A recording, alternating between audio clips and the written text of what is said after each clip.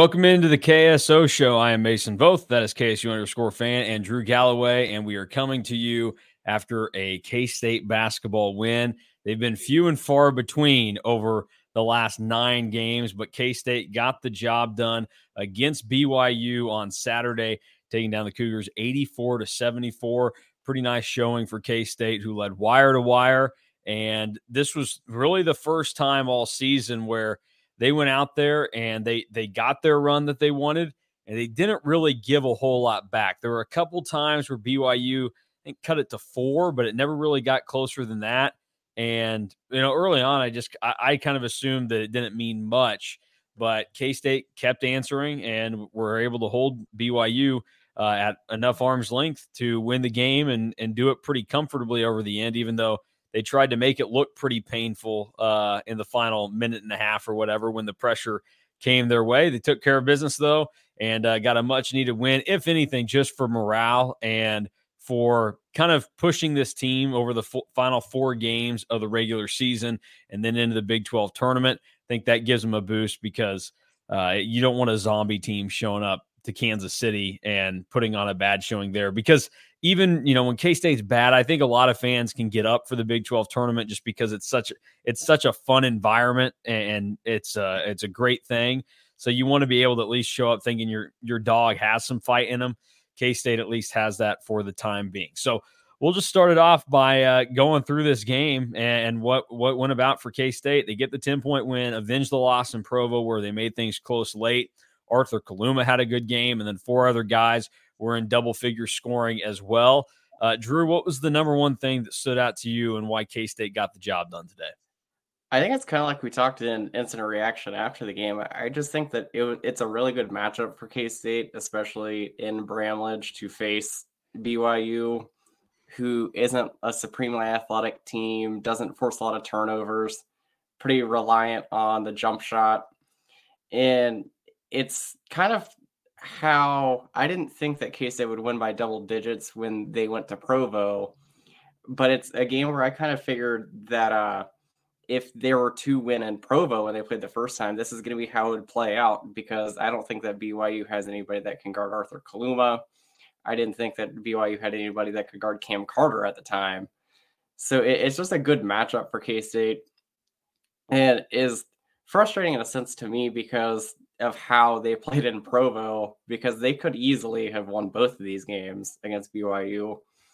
So it was a solid win, and you really got to see K-State take advantage of the matchups because Arthur Kaluma kept getting switched with the BYU bigs and was just taking advantage, and we saw that all game long. Yeah, I've seen some comments that, like, if K-State played like this all the time, then they would have a lot more wins. And that is true. But really, it comes down to me, like, the number one area is K-State made 7 of 15 from 3. That's 46.7%. That's the second best they've shot all year. One of the few times they've shot over 40%. And if you make over 40% of your threes, you're probably going to win a lot of games. K-State's won games where they've shot better than their opponent 10 out of 13 times now. So that's a trend. BYU's lost 8, all 8 of the games they've shot worse than their opponent from 3. So it's even more dramatic for the Cougars. But really, you can look at things we did on offense that probably helped make that happen. But we made some shots. I mean, Tyler Perry hit 3 early threes that kind of helped K-State build that lead. And then they maintained it. You had Kaluma hit a couple threes. You had Data Ames hit a 3. So you had the right guys shoot threes. Now, the thing you can look at maybe is K-State reduced the amount they took from 3. They only took 15 threes. It was 31% of their shots for the season. K-State's pace has been like 40% or more of their shots from 3. So maybe that was a trend that was a good thing. Part of that was also K-State got to the free throw line a lot. K-State had a 64% free throw rate and shot 31 free throws and made 23 of them. And free throw rate has been maybe the second best indicator of winning and losing for K-State behind three-point shooting. So if K-State's going to make 46% from 3 and then get to the free throw line 31 times, if they lose that game, there's major problems. And even if you look at this game, K-State's gave up 1.08 points per possession, even though BYU only shot 19% from three. So the defense wasn't great, even though BYU did hit a bunch of shots. But they were good from two, and they got to the free throw line a decent amount themselves. So, but really, if K-State's going to shoot well, they're probably going to be in most games and give themselves a chance to win. If K-State gets the free throw line a lot, they're going to give themselves a chance to win. They did both in this game. And I would say if they do both of those well, there's going to be not many teams in the country that's going to beat them. I'll also add, this is a game where I think that the final score kind of lies to you. Yep. It doesn't feel like it was a 10-point game. There were multiple times where K-State had a chance to put in the early dagger and go up 19 or 20 and didn't convert. So, I mean, it feels like the game could have been a lot more out of hand. Plus, BYU played the whole game with, some people would call it physical defense. Some people would call it fouling all the time. And I think they got away with it a lot. And I think K-State could have shot 45 free throws if a lot of those calls were made. So, and a lot of those calls led to turnovers. K-State only had 13 turnovers, but BYU scored 22 points off 13 turnovers, which is pretty crazy. Like, they were super efficient off K-State's turnovers for some reason. But a lot of those turnovers came when BYU was pushing K-State, physically, literally pushing them to the ground, and then somehow it's a turnover. Yeah, you bring up the fouls situation. Like, even at the end of the game there where BYU is getting it close, like, they were getting away with being overly physical. And it's weird in that situation that refs would normally, wouldn't let that play on because they're anticipating fouls. They know teams are going to play that way. Like, I don't know, that it was an oddity. There was also, I mean, they were, it's like they had the little restrictor line that they have in like tiny high school gyms. They kept moving guys off the ball, like on the inbound. It's like, this is college basketball. Like, as long as the guy's not going over the line, like, let him play. Wild the way the game was officiated today. And let's go on that tangent real quick, because look, I know people probably know me as the referee hater. And that is totally fine. No way. But I want people to know that it comes from a place of other than just like, oh, these guys suck and all that. Like, I feel like I've paid my dues in this. I umpired baseball from the time I was 14 years old until I got a real full-time job. So I did it from 14 to 22 years old. Like, I've been there and done that, and I kind of understand how to do something. Now, obviously, these people that are at a much different level than me, but I do understand how some of this is supposed to work, and I have my philosophies on how to officiate games. And my whole thing was always, hey, look, if you take control of the game early, then you're going to have it throughout. And I think that's where things kind of got away from this crew today, and why, at one point there's the skirmish right in front of the BYU bench that it just, it didn't turn into anything, but it's totally unavoidable, and it didn't have to get to that point. But they kept letting stuff go. Tyler Perry was getting his jersey tugged left and right. Richie Saunders was all over the place with the hands today, just unnecessary. And it was truly the worst officiating I've seen this year. And it's crazy to say that because, like Drew said, K-State cruised in this game. Like, it was not as close as the 10-point margin suggests at the end. And normally you like go through all of this and, you would think, okay, whatever. The way that this shakes out, like you complain about officials when you lose or whatever. The fact that people are this up in arms about officiating in a game where it had no bearing on the outcome of the game is pretty telling and significant. And I would like to point out again that Amy Bonner has been one of the worst officials for many years now in the Big 12. And in addition to that, Kelly Self was brought to my attention. I had forgotten this. He was one of the officials on the crew in Ames, Iowa earlier this year for K-State. Mm-hmm. So there is some history here. We have seen these struggles, and it was really bad today. I go back to my point of, if you know the official's name, it means that they're probably not very good. So when you see the name, or they have great hair. Yes. True. When you see the name and you're like, oh, I know who that is, it's never a good sign. I mean, there was a few times today, and I pointed this out to Fan, where a call was missed just because the refs couldn't get up the court fast enough. Like, that's where I draw the line. You got to at least be able to get in position.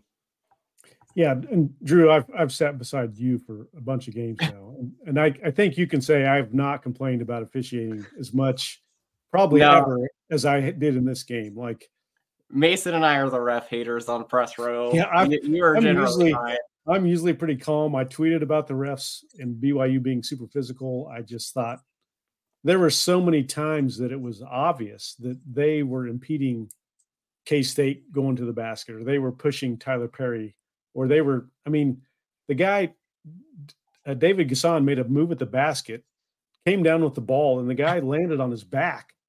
And somehow David made the shot, and it was probably good because if he had been fouled, who knows if he makes the free throws? But or if he was fouled, who knows if he makes the shot? Because he always makes it with contact that's when it's not called. But when there is a call, but I just thought it was bizarre. And I've got to mention, like, this BYU fan in the tweets came after me and said, "This is what makes college basketball great, is because they don't call fouls." And I'm like, "What are you talking about? Like, this makes no sense." And I don't know how much impact they had on the game because, of course, like we've said, I mean, K-State won going away, probably should have won by 15-20, but it was a game where the officiating was so bizarre. And Tang, you could watch Tang at some point. He just started smiling and kind of laughing because he had he tried to get on him the good part of the first half and probably early in the second half, but then he pretty much just gave up getting on the officials because there was nothing he was going to say that was going to help. Yeah, that's another topic. Is this because of what he said a few weeks ago? Do you think that's in the officials' heads? I mean, that's something people say on the message boards and on Twitter. I don't usually buy those kind of conspiracies, but part of me is, at this point, I'm wondering. It's just so strange how often this year it feels like K-State has been on the negative end of, I'm not going to say like questionable calls, but like if you look at the totality of how a game is officiated and then the interpretation of certain rules at times, it really makes you think because I mean, we've had 3 or 4 moments this year where we've watched a K-State game where one thing has happened and we go, how does that make sense? And then 2 games later, K-State's opponent gets the benefit the opposite way of that call, where I think, early on the Tech game, it was, oh, well, it's not a shooting foul because the guy going up for the alley-oop didn't possess the ball. And then that happened again later. Was it the Oklahoma State game? Or the KU game? Okay, yeah, the KU game. The Iowa State game, they said, hey, we can't review the clock at the end of the first half. They review the clock at the end of the Oklahoma State game in the first half. Like in the first 8 seconds. So many of these things that just don't compute with how things end up going. And then we saw it today. They don't call a foul for Tyler Perry was on the ground and he was trying to get the ball, or he wasn't on the ground, but a BYU guy was there. Perry trips over him and he even, gave a little bit of a wing there, the BYU guy. And we have seen numerous times this season, K-State has a guy on the ground. He cannot do anything. He just ended up there from the play and they get tagged for the foul. I do think that there's a little bit of this. And I think that these officials, obviously, they know each other. They work together. And I think that for whatever reason, I do think there's a little bit of it, whether it's intentional or subconscious. They aren't helping Jerome Tang out at all. And it's not their job to do that. But relative to everybody else, Jerome Tang is not getting any benefit of doubt that he deserves. Tyler Perry never gets a call. I mean, the first time he gets a call will be the first time all season. And we can be honest that sometimes he makes the motions to try to get a call and doesn't get them, and there's times where maybe he falls down where he shouldn't have gotten a call. I get that. I think we've seen that throughout the season, but today's game specifically, I think there were times where he was legitimately just pushed to the ground.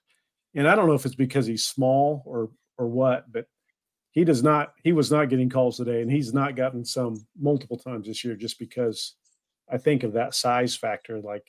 They're like, well, he's a small guy, he's going to flop, and they've pretty much gone away with they don't call flops anymore. That's not a thing, but they don't call anything is what kind of their answer is anymore. Is we're just not going to call anything, and this guy's going to lay on the ground for 2 seconds and get up. So yeah, it's weird.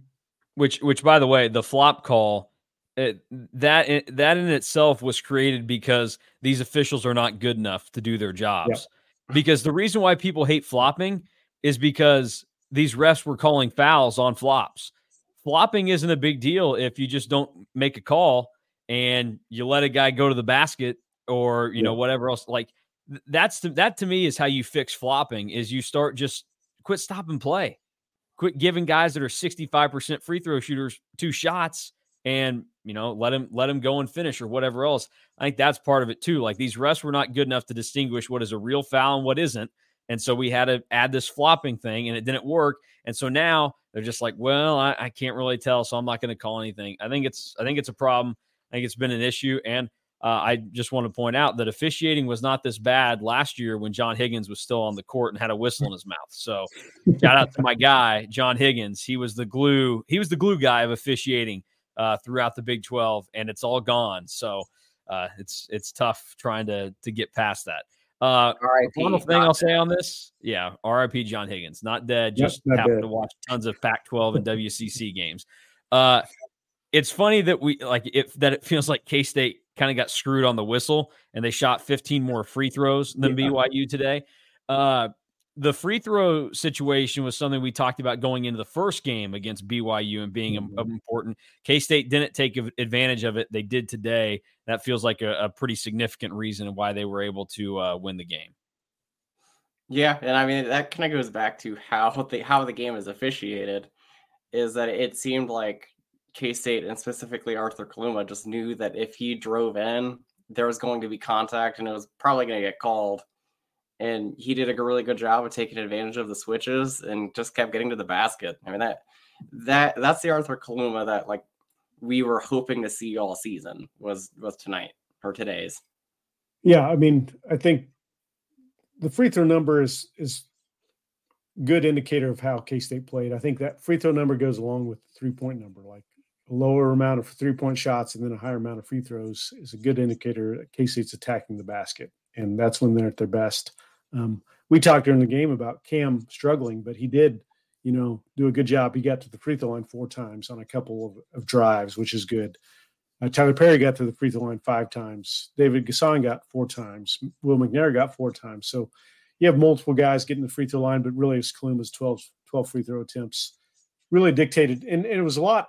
It was all him going downhill. I mean, he got fouled on 1-3 for 3 of those, but most of those came from him attacking the rim and getting downhill. And that's an indicator of K-State playing the way they want to play. And against a BYU team that is not the most laterally quick team in the country, that's a good way to play. Like they did a great job, attacking. And to give the officials credit, when K-State did get to the paint and drive, they did get some of those calls. And Kaluma got several that were, maybe not quite questionable, but iffy. Sometimes they don't get called. But because he was on the attack, he got foul calls on those. So give him credit. Kaluma, I mean, we'll talk about him, but probably his best game as a Cat for sure, and maybe the best in his career. You don't think Ali Khalifa is laterally quick? I know Drew doesn't. He was talking about it the entire game that he thought he could beat him in a race. I could definitely beat Ali Khalifa in a race. I'm still throwing that out there. We will talk about Arthur Kaluma because he had an awesome game against BYU last year when he was at Creighton. He had 27 points in that game. He has 28 against them today. And we have seen flashes at points this year of Kaluma being the attacker and taking it and getting it into the paint. He did it pretty well against Villanova, I'm pretty sure, also a team that he had success against while he was at Creighton. I mean, why is it that it seems like Arthur Kaluma is inconsistent in this? Because I'm not even necessarily asking him to finish constantly in games, but it just feels like that's something that he doesn't even attempt half the time. Is it matchup based or is it confidence based for him to where he sees 2 teams that he's had great success against in his career? I think that it's matchup based a little bit, like because Villanova also isn't like a supremely laterally quick team. So I think that it's him just taking advantage of being a better athlete than the guys on BYU and Villanova. Because, I mean, to be honest, Arthur Kaluma isn't like the world's best athlete. Like Keontae Johnson was more athletic than he was, and I think that we all agree with that. So I think it's just him taking advantage of teams that aren't as quick as he is and just getting to the basket. Yeah, I would agree. I think when he knows, I think it's a confidence thing for him. When he knows he can get his first step and get, especially going to the right, because he's mostly going to go to the right against people. When he can get that first step and get even with somebody and get downhill, I think he's a much more confident player.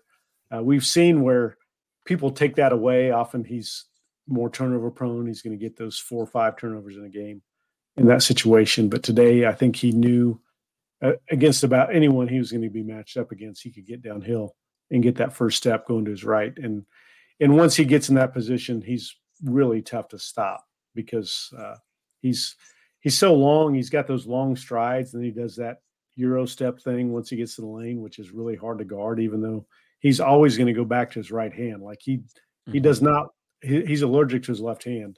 I mean, everybody has to know that, but he's so good at even on the left side of the basket, finishing with his right hand. So when he gets in that situation, he's going to take advantage, and he definitely did today. Yeah, I mean, he's really good, 28 points there. He also led the team in rebounds, 10 boards for him on the day. He was efficient everywhere that he took shots at. And, I mean, Tyler Perry was also key in all this, the way that he came in and he knocked down shots early. And I talked about this with Drew after the game where Tyler Perry was good against KU. He did some things there.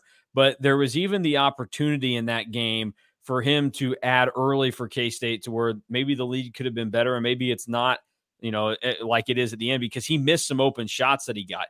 He hit the shots early when he got the opportunity. And then the 1-3 that he ends up making in the second half was when BYU went to their zone and they got him open in the corner and he got enough of the right look and he knocked it down. And that's what you need out of Tyler Perry. It hasn't been that K-State needs, some games they have needed it, but I don't think the expectation should be Tyler Perry's going to go out and be Marquise Noel and have 24 points tonight. It's when he gets the open look, make 3 or 4 threes a game for you because that really helps this K-State offense. I mean, we talked about it today up there, but this team is hurt by the fact that they can only put 3 guys on the floor at max that can make a 3 that you're really scared about as an opponent. And how many times does David Gasson catch the ball in a spot that you go, man, if this guy could just shoot, if David Gasson could shoot 28% from 3 and at least be somewhat of a threat to take that shot occasionally or knock it down when he's open, that would make K-State's offense even like worlds better than what it is right now in my eyes. So I think that was big for Tyler Perry. You get that out of him. He steps up, makes the shots when he has the opportunity. And that was a big thing for him today. And we'll see how it kind of carries over the rest of the season. Because honestly, probably since the Oklahoma game, Tyler Perry has been a lot more consistent and reliable for K-State and has kind of been the guy that you thought they might get when he arrived from North Texas. Yeah, it was huge, not just for Perry, but for K-State for him to hit those first 3 threes because I don't know if you hit the driving lanes and can get to the basket as easy if he even goes 1 of 3 in that spot. And with how K-State has shot, you never know because if he starts 1 of 3, does he take another one in the first half? Does he make another one? So it was big for him to get his confidence up, and it really boosted K-State early on. Can we pull up the stat graphic again for everybody that missed it? Yeah. Spencer Johnson had a kid yesterday is one of the funniest stat lines I think that I've seen in a while. Well, it's true. He did have a kid yesterday. And I mean, well, we're going to get ready to talk about K-State big picture stuff here for a second, but I want to spotlight both of those BYU players for different reasons. Yes, Spencer Johnson had a kid yesterday. He was with the Cougars today and knocked down a couple shots, had 12 points, all of that. Came into the post-game press conference barefoot, which is a move considering that back room in Bramlage. I'm not sure I would trust my bare feet. I really want to walk in there in short sleeves. You don't know what's lurking back there. But then in addition to that, Kellis asked Mark Pope about He's like, how are you guys going to spend your time from today until Tuesday? Because for those that don't know, BYU plays at KU on Tuesday. So you're like, oh, the Big 12 did them a solid and gave them they gave them the extra day of rest. They didn't make them do the Saturday, Monday turnaround, but they're doing Saturday, Tuesday. They can stay close. Like they don't have to. No, BYU is flying back to Provo yesterday. Well, they already did on Saturday. They flew back. They're going to fly back to Kansas then on Monday for their game on Tuesday in Allen Fieldhouse, just so, as Mark Pope said, they can all go see Joey Johnson. So congratulations to Spencer Johnson from one father to another. Congratulations on that. A guy that's older than us. Yeah, older than me. Shout out to his wife for letting him go play a basketball game, despite just having a kid yesterday, because I don't think I was allowed out of the house for like 2 months after my kid was born. That's not true. I'm obviously my kid was born in August and I was at the home opener for football. So I did do some things, but not that quick. And I'm just glad, not a shot to Spencer Johnson. I'm sure he's going to be a great dad.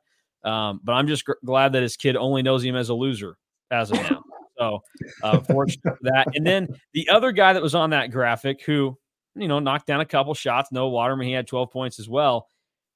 He hits a three with BYU down 16 to go down 13 with like 6 minutes left and turns around and blows a kiss to the K-State student section like he's taunting them. It's like, you know what, dude? Like, yeah, you're a punchable college basketball player. That makes sense. But normally you would do this when you're winning or like, you've made it tied or something. You're down 13 still. I would maybe worry about some other things than blowing kisses to the crowd. So I just wanted to highlight those two guys. All-time performances today for the Cougars. There's a lot of sicko behavior from BYU players. You had two guys in full uniform 2 hours before the game. Richie Saunders was one of them with his headband on 2 hours before the game. You had Spencer Johnson in his socks during post game. You had Noah Waterman taunting the crowd to hit a shot to cut it to 13.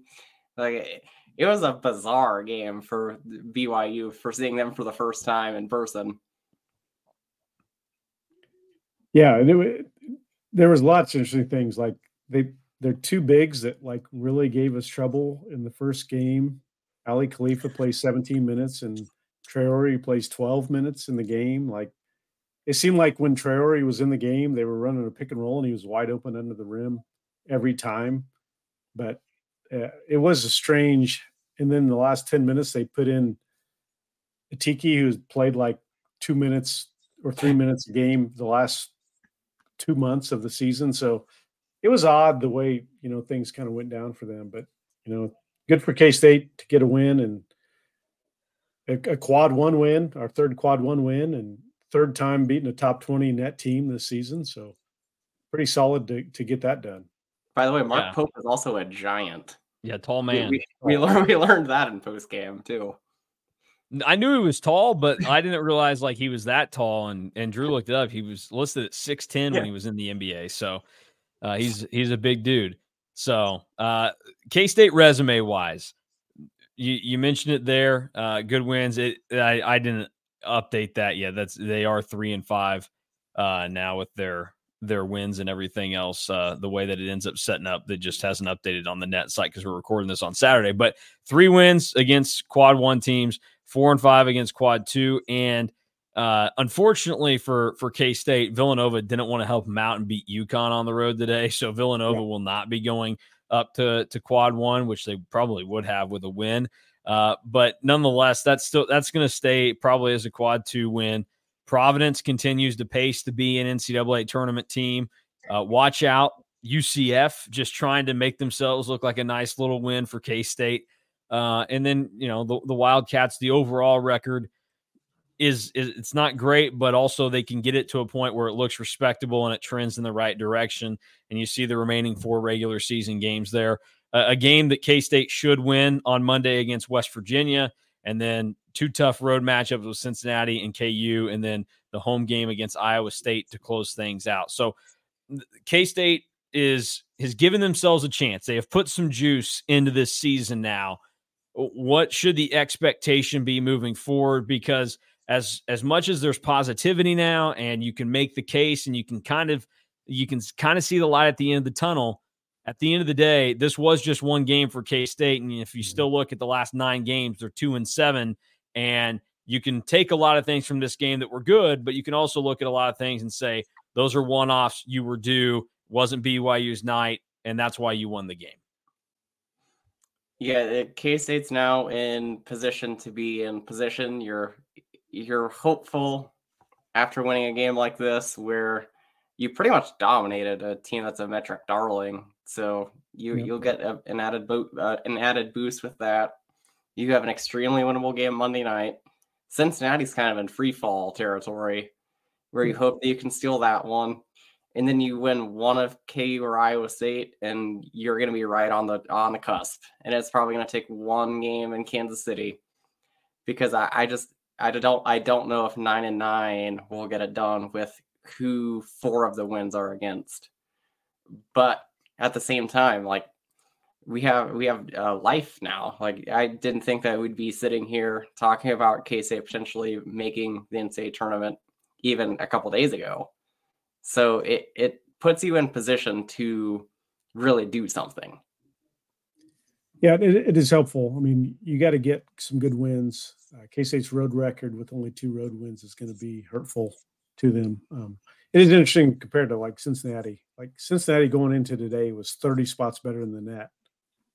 But you look at the 2 resumes, and K-State arguably has the better resume than Cincinnati right now, and I think they do, based on both teams having 3 quad 1 wins, but K-State has 4 quad 2 wins compared to only 2 from Cincinnati. Cincinnati also has 2 quad 3 losses at this point. So some things to look at. I don't think Cincinnati is a tournament team right now either, but it's just interesting to see that difference in the net ranking. And I want to throw this out there too, because Drew and I were still sitting there working, and I got my ritual phone call after the game from Alec Bussey, RIP, not dead. Just covering Iowa State, kind of the same thing. And he's talking to me, and we're just shooting the crap on everything. And I bring up, like, the one thing that hurts K-State this year that you think about it, like, because I was thinking of some of those other Bruce bubble teams. So, like, my freshman year, 16-17, the first 4 team, they lost at home to TCU. That was like, they had that stretch there where they lost just disappointing games at TCU and Oklahoma State at home in heartbreaking fashion. What they got the opportunity to do, though, was go on the road and beat those teams there. And they did beat TCU. I remember that being a big one. Did they beat Oklahoma State on the road that season? I can't remember. But anyways, they had that opportunity. What hurts K-State, and we talked about this going into the season, but I don't think we realized for, how the way things would ultimately work out, how things end up playing out for them with the schedule, because it's like, it would have been nice to have Houston at home or Texas at home, because you feel better having chances against those teams at home as opposed to going on the road. It seems like it may hurt you.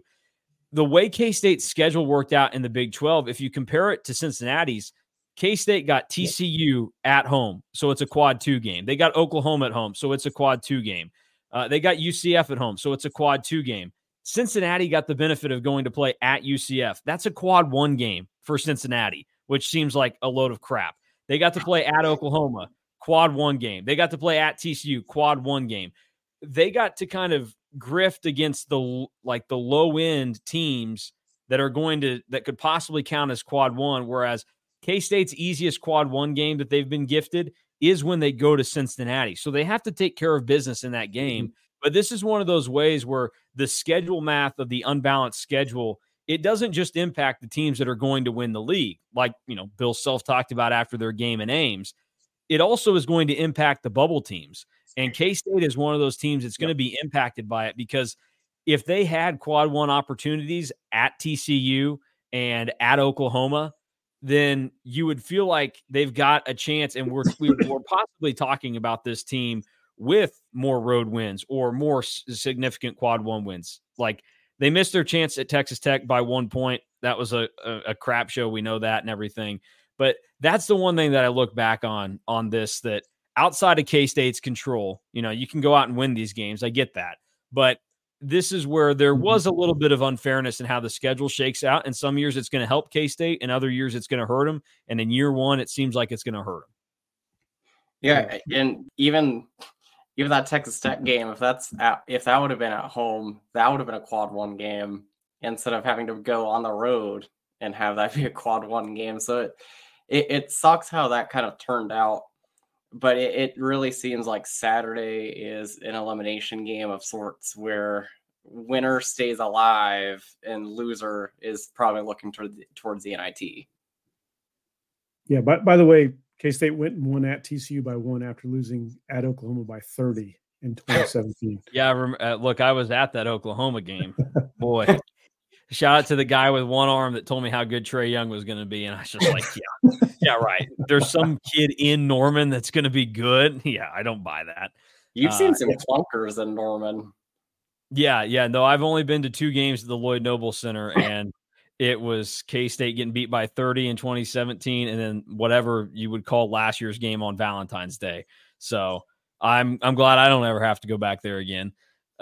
In terms of what K-State can realistically do against this schedule, I mean, what is the target here, and how likely is it that they go 2-2? Because I will say this, like, I'm with you, Drew, 9-9. I don't know, like, based on the resume, that it's a lock. But at the end of the day, I would also hold out hope that the committee is going to overvalue K-State being in the Big 12 and look at it and say, okay, we get it. Overall, the metrics aren't great, but they are 8-10 in the Big 12.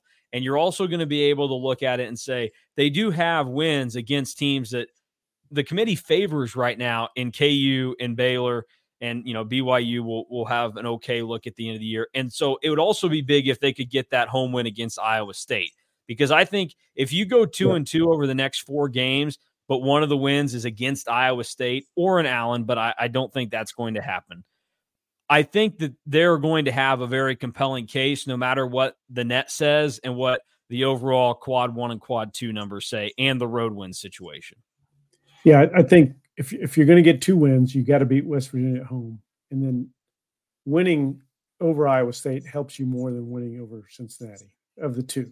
Like, you beat Iowa State because there is this thing that, they don't talk about a lot, but you hear the committee people talk, or people that have done the mocks.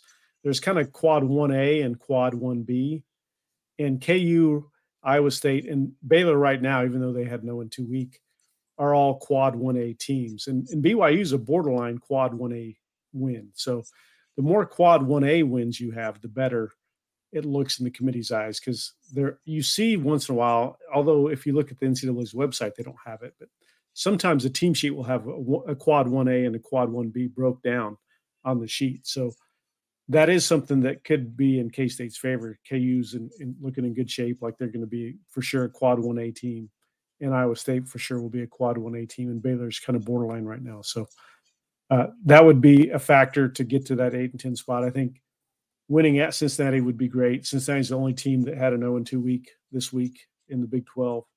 I do think is floundering. I think the run of playing in the Big 12 is catching up with them. But having K-State as home is going to be kind of their respite. Like, they go to Houston this week in their week game. So they're probably going to get destroyed in that one, because Houston at home is ridiculous. But Cincinnati playing us next Saturday is going to be their season, probably, basically, on the line, and maybe even their season to make the NIT. Like, they're in that situation, whereas I think we're maybe in better shape to make the NIT, even though the net rankings are different right now. So that'll be interesting to see what happens. But I do think you got to win both home games if you want any shot right now. Yeah, I'd be really worried at 8-10. I would too. Yeah, I'm already kind of freaking out about 9-9. Yeah. So 8-10, and you're really not comfortable. 9-9 and going 1-1 in Kansas City, I think gets the job done. Yeah. But it really comes down to, it really does feel like an elimination game on Saturday, because he's not going to win an Allen. K-State's won an Allen one time since Mason and I have been alive. Shout out Cartier Martin, my guy.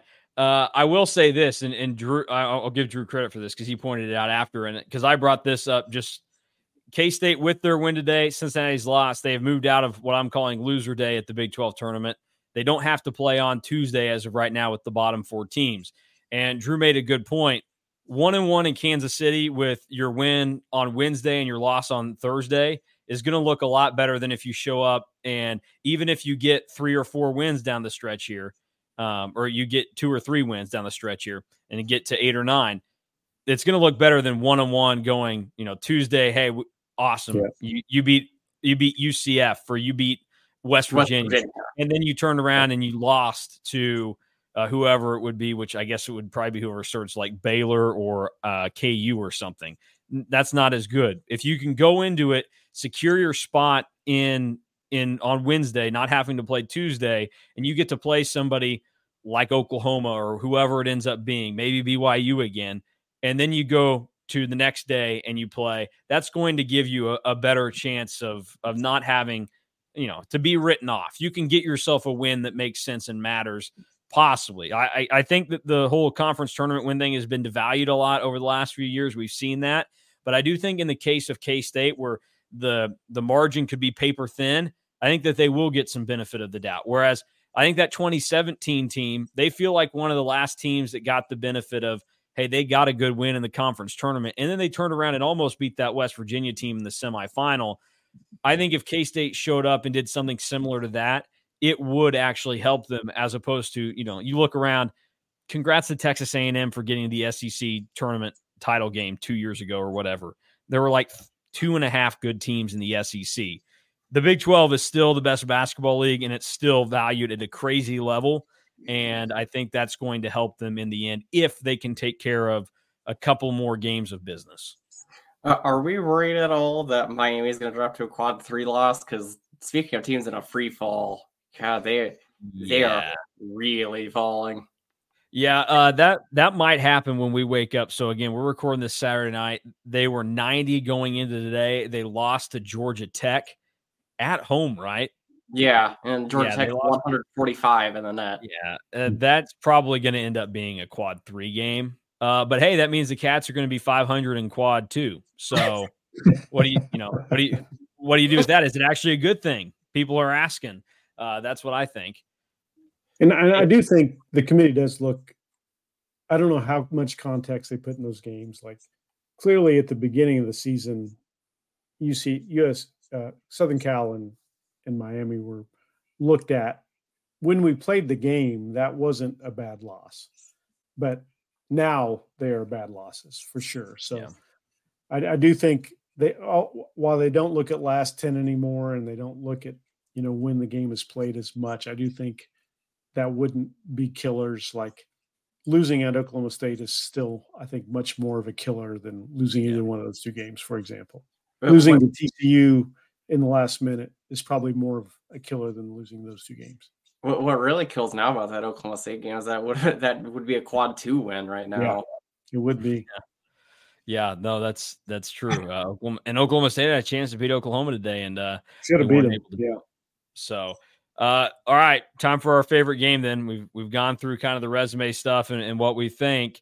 NCAA, NIT, or nothing for the Cats after they get a win and are back on track. Where's everybody feeling? Who's bold enough to say NCAA? Who still sucks and is going to say nothing? Or who's just going to play it safe and say the NIT?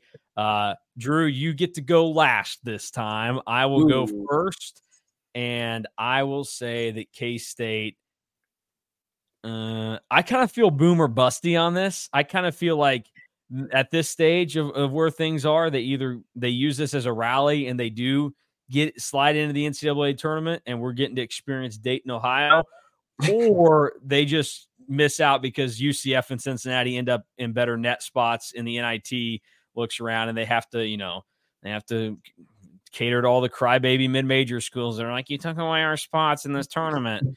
Like, okay, whatever, losers. I don't need to watch South Florida playing this. Sultan Miguel can go sit on the bench. I think K-State probably plays in the NIT. I think with this win, 16 now, at the worst they can finish is 16-16. This is a tournament that at the end of the day, they've made this move to wanting to guarantee spots to more Power 6 leagues, I think that they're going to want, if they see, okay, another Big 12 school here, they will toss K-State a bone. I wouldn't even feel great about the 16-16, but I don't think that's likely. I think they get at least another win, and I think K-State does probably end up in the NIT. It's just a tall task for the NCAA tournament, and the cards are stacked against them.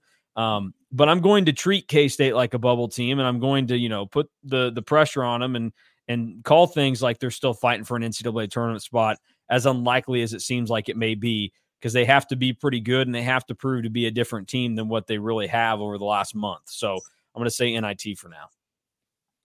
Yeah, I would agree with you. I think NIT. I think the only reason I would say nothing is if they would lose to West Virginia at home on Monday, which I don't expect to happen.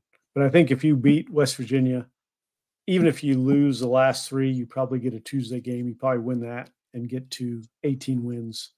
And even if you're not in the top 2 of the rest of the Big 12, you're probably NIT at large at worst. So I think NIT's given a win on Monday night against West Virginia, which I think will happen. I think NIT is pretty much a given. Also, here are some teams that made the NIT last year. Washington State made it at 17-16 out of the Pac-12, which was not very good last year. Oklahoma State made it at 18-15 out of the Big 12 last season. And I know that, Mike Boynton probably cried and said, well, actually it's tougher to make the NIT since I did it. Whatever he wants to say.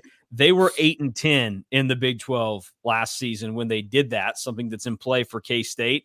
And if you look at what their conference wins were last year, it was West Virginia, Oklahoma, Iowa State, good one, Oklahoma, Texas Tech, Iowa State, Texas Tech, and Oklahoma. Those were their wins last year in the Big 12. So they didn't have great quality wins last season and got in. So K-State in that similar boat. Other teams that got in, Florida at 16-16 out of the SEC, Wisconsin 17-14 out of the Big 10, Villanova at 17-16, Michigan 17-15. Let's see who else would be comparable. Colorado at 17-16, Seton Hall at 17-15. So there are a lot of comparable teams, and the more I look at that, the more I start to think to myself, well, actually, I don't know that K-State misses this thing now as long as they don't lose out. And that was with guarantees for mid-majors that won their conference and didn't win. Yeah, exactly. Yeah, that's a good point. And that's the other thing too, is that you're going to look at this year and see how many teams that actually won their league are going to take care of business in their conference tournament still. Because I do think those teams would still get the benefit. Like if South Florida doesn't collapse and they win the AAC regular season title, they'll be an NIT team, even if they don't win the conference tournament. But time to put Drew to the screws here. NCAA, NIT, or nothing. For now, I'll say NIT. I mean, I talked with you guys before we recorded. I said this team feels like it's either going to be Team 69 or Team 68. So we play this game next week, and you beat Cincinnati and beat West Virginia, I might say NCAA tournament. But right now, it just feels like if they can get to where we say that they might get left out, and we're going to be thinking about the loss to Texas Tech, the loss to TCU, not being competitive against Oklahoma, losing to Oklahoma State on the road. It just feels like when you have that many things that you can be like, oh, they were like one play away or just didn't play well that night, that it just feels like that could come back to haunt you pretty easily. Very true. I go back and I look at the 2017 K-State team, and like we can do the same thing I just did with Oklahoma State, the team that did sneak in the first 4. Their conference wins were Texas, Oklahoma, Oklahoma State, West Virginia, which was a good one. That was a fun game. It was blackout in Bramlage. At Baylor, which was massive, but then everything else, it was Texas, TCU, Texas Tech, and then Baylor again in the Big 12 tournament is what they did. Now, their overall record was better. They were 20-12 because they ended up going 11-2 in non-conference play. So that was at least the benefit there to them. But that team also, I would say at the end of the day, comparable in terms of what the wins might stack up looking like. And mean, if we're being honest, K-State this year is in position to have some better wins than what that team even did, or at least comparable wins to what their good ones were. So we'll see. At the end of the day, if K-State loses out, though, we're going to have a lot of things to look back on and say that was frustrating and that could have gone differently or should have gone differently, and they'll have nobody to blame but themselves. I'll end it here. We'll shift real quick, use the final 5 to 10 minutes to talk a little bit about football because we've been hitting it pretty hard this past week. We've also been, Drew and I, big on the EA Sports stuff going on with the game. So the first question is for Fan. Will this make you buy a PlayStation 5 and fire up and want to play a new college football video game? It does make me think about it, to be honest, because I do like my foray into college football games was probably about the time you guys were born. Playing, I think college football 96 or 7 was Bill Walsh. Bill Walsh College Football was, I think, the first edition EA Sports had in 96 or 7. And I bought it for my Sega Genesis. So that tells you a little bit about my age, but in Nebraska 95 was super good on that. Like there was Nebraska 96 was potent. Tommy Frazier was ridiculous on that game. So I do think about those days, like me and the guys played, like, because there was no online playing back then. So I don't, you probably don't know about that, but you had to play. Oh, I've got brothers. You had to be in person and play with them. Like that was, so we would go like into the basement of one of the residence halls and set up my Sega and play games against each other. So that is nostalgic. Like it would be fun to play again. Like I haven't played since probably 10 or 12 when the last few editions of the game came out. So it would make me think about it for sure. We'll get Fan in on a KSO online dynasty. That's what that sounds like. Yeah. All right. Well, so Drew and I, we combined and teamed up to put together what we thought the ratings for players would be. In your eyes, who do you think the 3 highest rated players in the game would be for K-State going into this season? I think Avery Johnson would be up there. I think DJ Giddens would be up there. And then defensively, probably, man, that's tougher on defense, but probably Parrish, maybe. I don't know. I'd guess those 3. What did you guys say? Well, Drew and I both, I think, had DJ as the highest rated guy, we thought. Yeah. And then Avery will be up there. Defensively, it is tough because I think you have some solid options there. I just don't know that you're going to have anybody that kind of blows you away. And I just think so many of the guys, like, they're still kind of trying to find their footing for different reasons. Where some guys, they're inexperienced at this level or inexperienced in total with how much they've played. But I do think there are some quality guys. I think Parrish is probably a good bet because, again, this isn't necessarily about like, oh, this guy should be the highest. It's more like, how do these games work and everything. Yeah. He's the top corner on the team. He has played well. You can project that he's going to get better too. So that's probably not a bad route to go. I will say it's very hard to come up with these ratings not knowing what EA is going to do and how the new progression will work, because that's my biggest complaint about 14. I don't need everybody getting a lot better on this game. I need like some guys go like plus 10 in the offseason, or like some guys go like -2, and I'd be fine. Yeah, some guys can be Carlos Strickland. It doesn't have to get better. Yeah, like what do you do with Jace Brown? Because I think he's a good player and he did some good things on the stretch. So like he should be. But he only really did anything for 6 games because he's a true freshman, and that's the one that I like. I think people were he was one of the ones that with the grade I gave, like people were the most upset or like he should be higher. And I was like, I don't necessarily disagree because he's got speed and he had the production, but it was minimal. And he's only going to be a sophomore that's really contributed for 6 games in reality. So it'll be interesting to kind of watch and see. In terms of kind of thinking about this game, this is a non-game related question though, but it stems from thinking about the ratings and everything else. From guys that were on last year's team that are going into this year's, who has to make the biggest jump in the way that they play for K-State to be a better team? It can be offense or defense, or if you have a couple of guys in mind, you can go with that. But it got me kind of thinking, because Jace Brown could be one of those guys where you say, okay, it was nice what you did as a true freshman, but now you got to go up another level because you might be the best guy on this team at that spot. Now, I think the hope for K-State would be that that's not the case and that it is Dante Cephas, because that's who you brought in. But if Jace Brown's better than him, then you probably have two pretty good receivers, I would think. Or defensively, you look around and you say, hey, Marquise Siegel, maybe catch some of those passes that hit your hands and turn them into interceptions. That might be something that improves things rapidly. I don't know. So I'll let Drew kick it off here. Who would be the guys that need to take big jumps for K-State in 2024?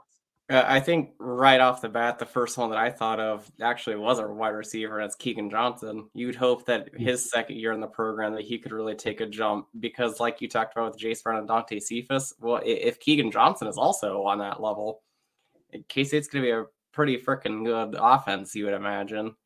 And then defensively is tougher, because I think that some guys that you'll just see naturally take a jump, but I'll say Uso probably, because of how much hype that he had at Big 12 Media Day. He was fine this past season, but he was nothing that he was really hyped up to be, and dealt with a lot of injuries. So I'd like to see him take a jump, because with his athleticism at his size in the 3.35, like he is one of the most valuable players on the entire team.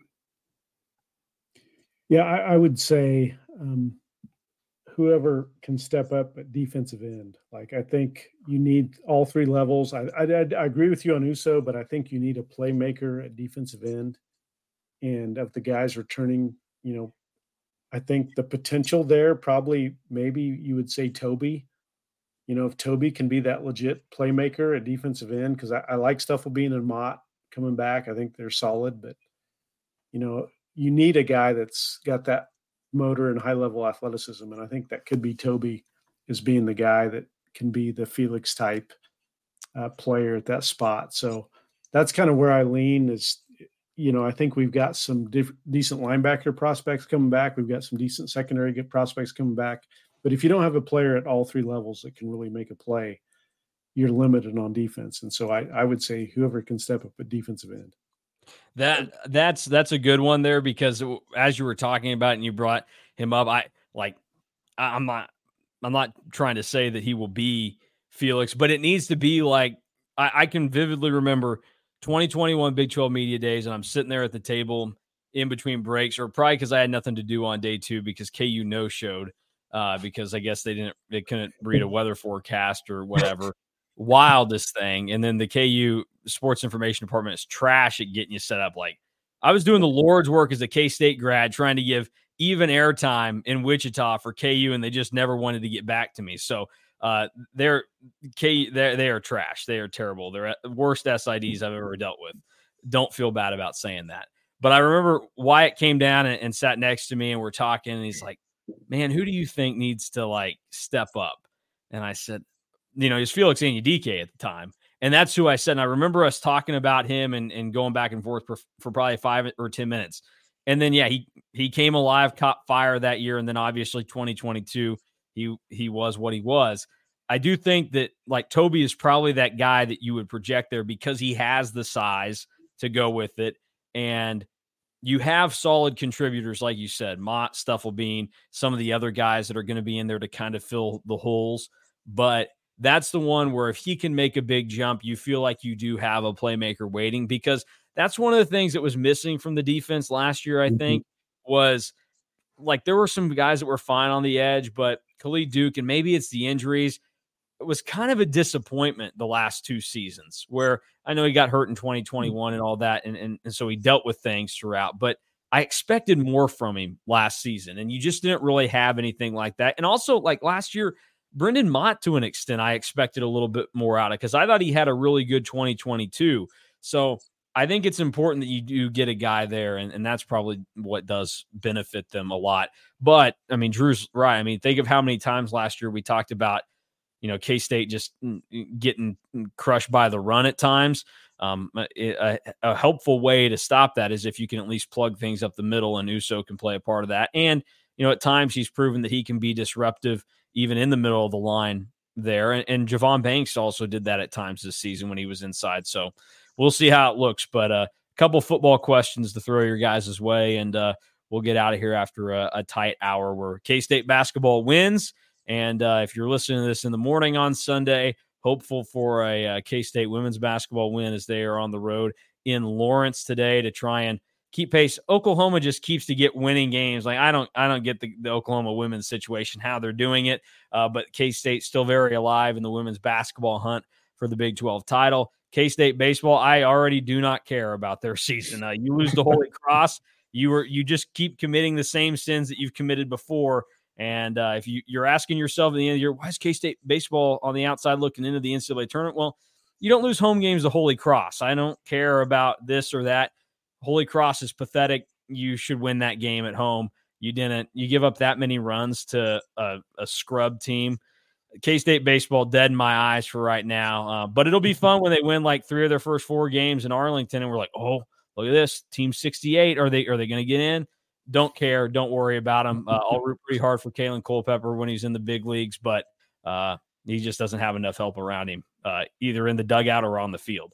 So that will do it for Drew Galloway, KSU_fan. I'm Mason Voth. Thank you for watching and listening to the KSO Show. For more K-State information, head over to kstateonline.com. Add on 3, DY, Drew. They do great stuff there. I kind of lurk in the wings and wait for them to give me something to do so I can step up and not be such a freeloader. So we are out of here. We'll talk to you again next Sunday with this crew. We'll see how the week looks for K-State basketball, and then we'll have content daily throughout the week on the K-State YouTube page. So that'll be it for us. We're out of here.